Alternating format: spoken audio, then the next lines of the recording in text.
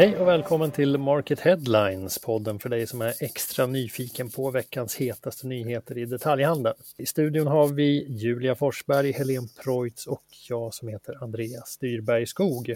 Och ni vill minnas att när vi summerade förra veckan tyckte vi att det hade varit en ganska ordinär vecka nyhetsmässigt. Den här veckan har det väl hänt lite mer, eller vad tycker ni? Det har varit en ganska extraordinär vecka i så fall, om man ska sammanfatta den. Ja, det har trillat in ganska bra grejer. En ganska stor nyhet som det här med Risso som tvingas till en ny rekonstruktion. Det hamnar till exempel först på 7:e plats bland de mest lästa nyheterna den här veckan på market.se. De får kämpa vidare ett tag till alltså, men om vi ger oss in på veckans allra mest lästa, då hittar vi Costco i topp. Totalt 4 artiklar på topp 10 handlar om deras intåg i Sverige, eller kommande intåg. De ska ju öppna i Arninge i Täby under nästa år. Frågan är, kommer de att funka i Sverige, Costcos koncept? Ja, mycket talar väl för det i alla fall. Eller de experter som vi har pratat med. Jag pratade med Ulf Johansson till exempel, som trodde att svenskarna nu är redo för det här. De kallar sig ju wholesalers, någon slags grossist, där man liksom kan köpa storpack av allting. Lådor som inte ens är upppackade. Ett väldigt brett sortiment av allting från kläder, leksaker, mat till datorer.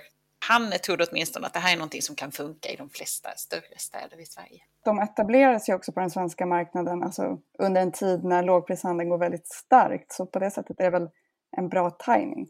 Ja, lågpristrenden är ju onekligen stark. Sen är ju konceptet är ju lite annorlunda jämfört med vad svenska kunder är vana vid. Det du nämnde här med inom dagligvaror är ju väldigt mycket storpack.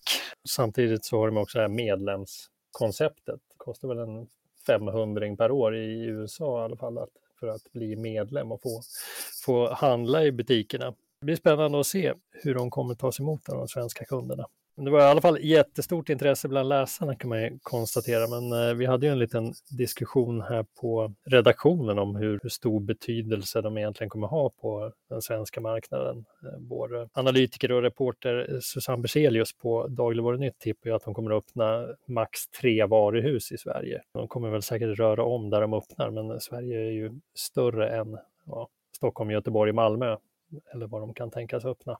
Men något annat, de har ju e-handel också. Skulle de ta e-handeln till Sverige, då kanske blir det en annan femma. Jag tänkte lite grann på det här möbelvaruhuset XXX Lutz som det surrades väldigt mycket om innan de kom till Sverige, och man pratade om att det här skulle bli en allvarlig konkurrent till IKEA, vilket det kanske är globalt, men i Sverige så tycker jag att det hörs ganska lite om dem, och de har ju bara en butik. Lugnt säga. Så det beror väl väldigt mycket på hur många butiker man lyckas öppna. Är det i Malmö de ligger? Ja, det gör det. Och visst var det de som hoppade från Öresundsbron? Just det. Etablerade sig i Sverige. Men broindianen. Ja, lite annorlunda knep där för att få publicitet. Men hörni, vi klättrar vidare på listan. Ett steg ner, där hittar vi Lyko, som i veckan förvärvade konkursade Makeup Store. Vad ska Lyko med dem till, tror ni? Ja, men som de var inne lite på så är det ett varumärke som de redan har jobbat med. De ser väl troligtvis någon potential i att liksom driva det här vidare, men att samtidigt kunna använda den affärsmodell som de själva har etablerat och de liksom, skalfördelar som de har. Mm. Och när jag var i kontakt med konkursförvaltaren så sa han ju också att det fanns flera intresserade köpare, men att det var Lyko som vann budgivningen. Det tyder ändå på att det finns, att flera aktörer i branschen ser potential i själva varumärket. Ja, blir man ju lite nyfiken vilka de andra kan ha varit, men det berättar de väl inte, antar jag. Det framgick inte. Typiskt. Men det är väl som du säger, det är väl främst varumärket som de är ute efter. Det är ju ganska starkt ändå. Till och med jag känner till Makeup Store, även om jag kanske inte hör till kärnmålgruppen. Lyko har ju haft dem i sortimentet även tidigare. Men det återstår ju en del frågetecken. De har ju ett antal butiker. De hade väl nästan 30 butiker innan rekonstruktionen, och nu har de 13 kvar som de kanske inte vet vad de ska ha med. Ja, jag räknade till 19 på hemsidan. Resten är väl kanske franchise-drivna då, utöver de där 13 som drivs centralt. Frågan vad som händer med dem också, vad de har för avtal med kedjan centralt, de här franchise-tagarna som finns kvar. Ja, en del frågetecken att räta ut där fortfarande alltså, men vi tar och går från en kriskedja till en annan.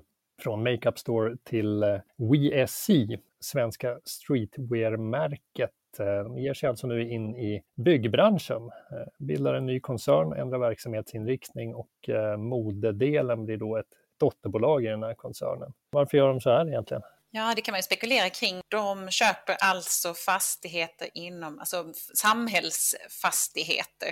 Och det här är väl något av kanske det säkraste som man kan investera i just nu. Jag pratade med Fredrik Bergström som är ekonomidoktor i nationalekonomi och affärsområdeschef på BSP som resonerade kring det här, och han tyckte att det här var ett tecken på någon slags desperation. När det inte går så bra för kärnverksamheten, modehandeln i detta fallet, så vill man visa aktieägarna att man faktiskt tar tag i framtiden, om man gör någonting, om man investerar i någonting som kan öka i värde för att få fart i verksamheten. Och det här är någonting som i alla fall marknaden verkar tro på. Jag kollar på aktien som faktiskt har stigit från 2,40 ungefär för en vecka sedan till nästan 10 kronor idag. Ja, just nu är väl det mesta en säkrare investering än modehandeln.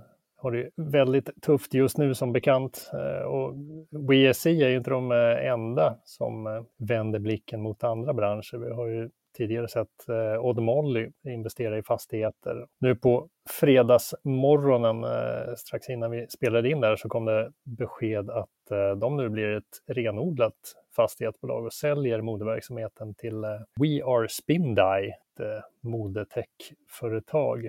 Får vi se om de kanske köper ut WeSCs modedel också. Namnmässigt passar de in. We Are Spindai och We Are the Superlative Conspiracy står ju WeSC för. Kom ihåg här, ni hörde det först. Ja, precis. Den som lever får se. Där sätter vi punkt för det här avsnittet. Nästa vecka gör vi ett litet uppehåll för påsk, men Market Headlines är tillbaka igen vecka 14. Till dess får ni ha en trevlig helg och en glad påsk. Trevlig helg. Trevlig helg.